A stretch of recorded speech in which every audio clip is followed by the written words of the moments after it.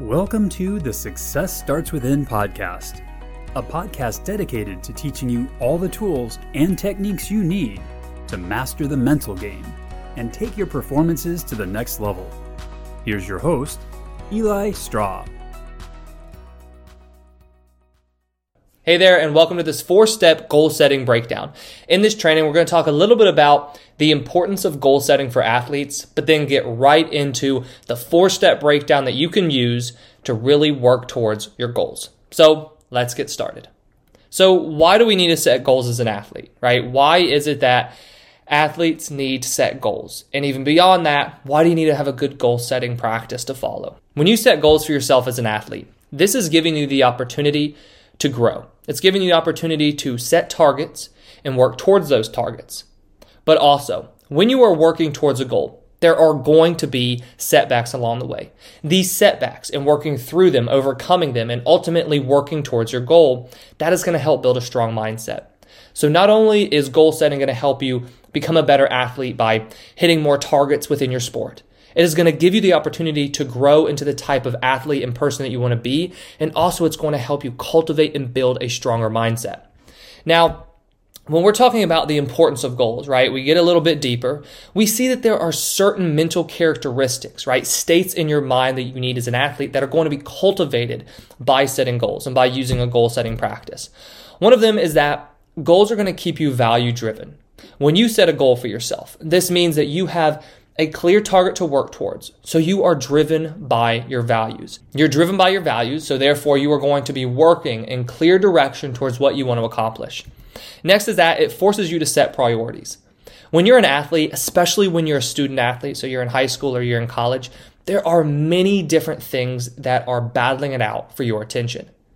What you have to be able to do is set clear priorities. When you have goals, those priorities are really already set for yourself.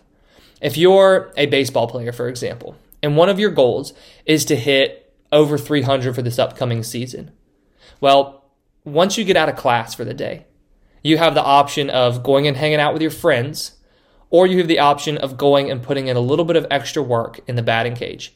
Now, if you focus on your goal, which of those are you going to choose? You're more than likely going to choose going and putting in some extra work in the batting cage.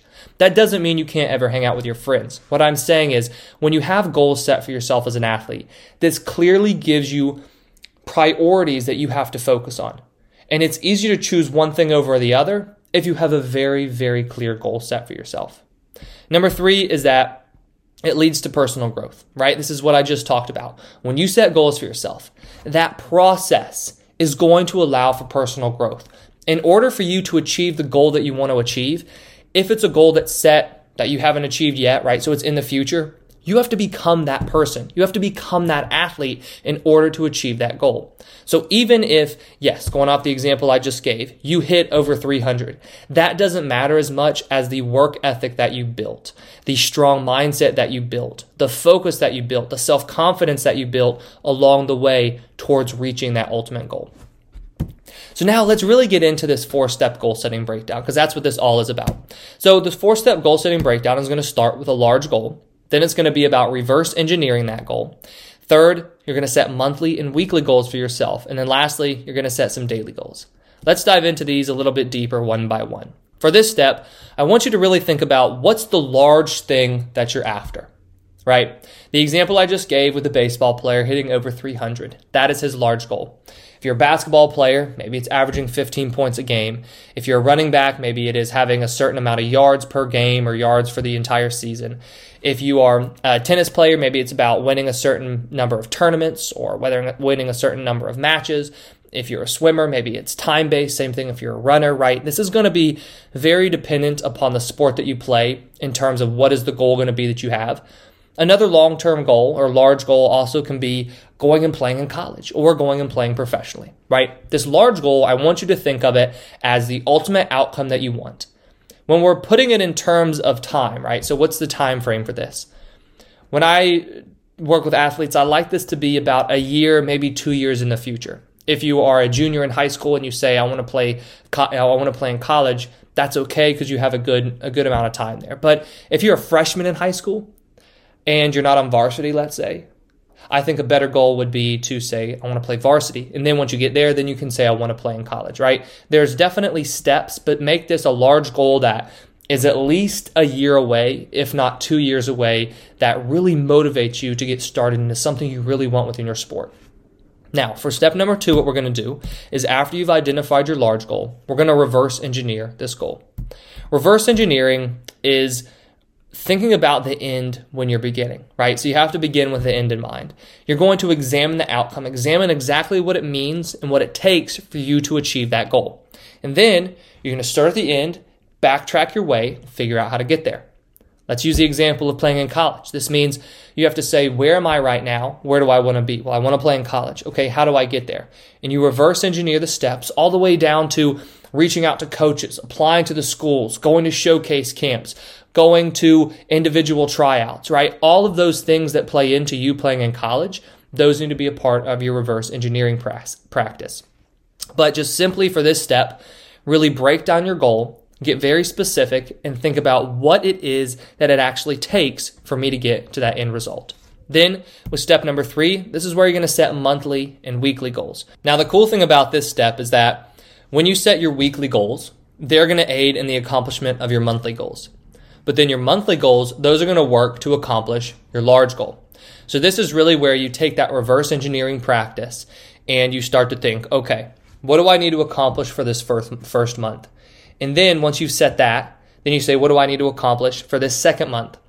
Then once you get all your months planned out, you break it all the way back down to this 1 month that you're on right now. I would only suggest setting weekly goals for the month that you're in because things are going to change for the next month and the next month and you're going to adjust. So with this process, just set that weekly target that is going to help you then reach your monthly goal. Now, the last step is step number 4. You're going to set daily goals.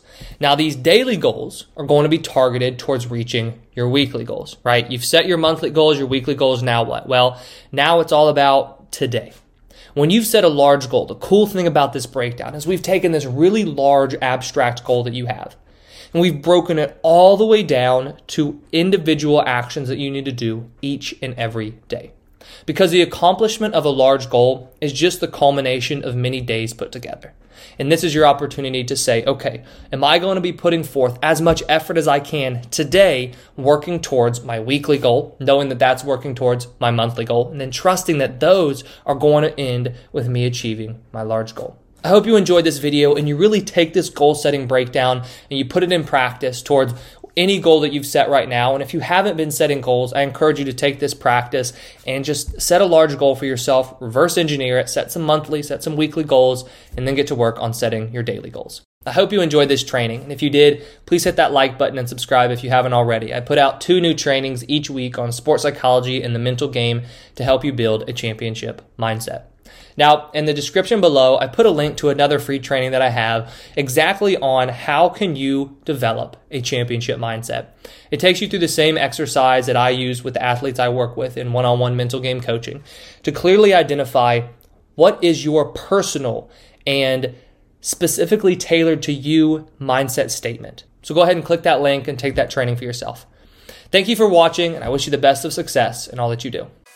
If you want to hear more mental game tips, subscribe to the podcast, subscribe to the Success Starts Within YouTube channel, follow Eli on Instagram, the handle is @EliStraw, and subscribe to our weekly newsletter at successstartswithin.com.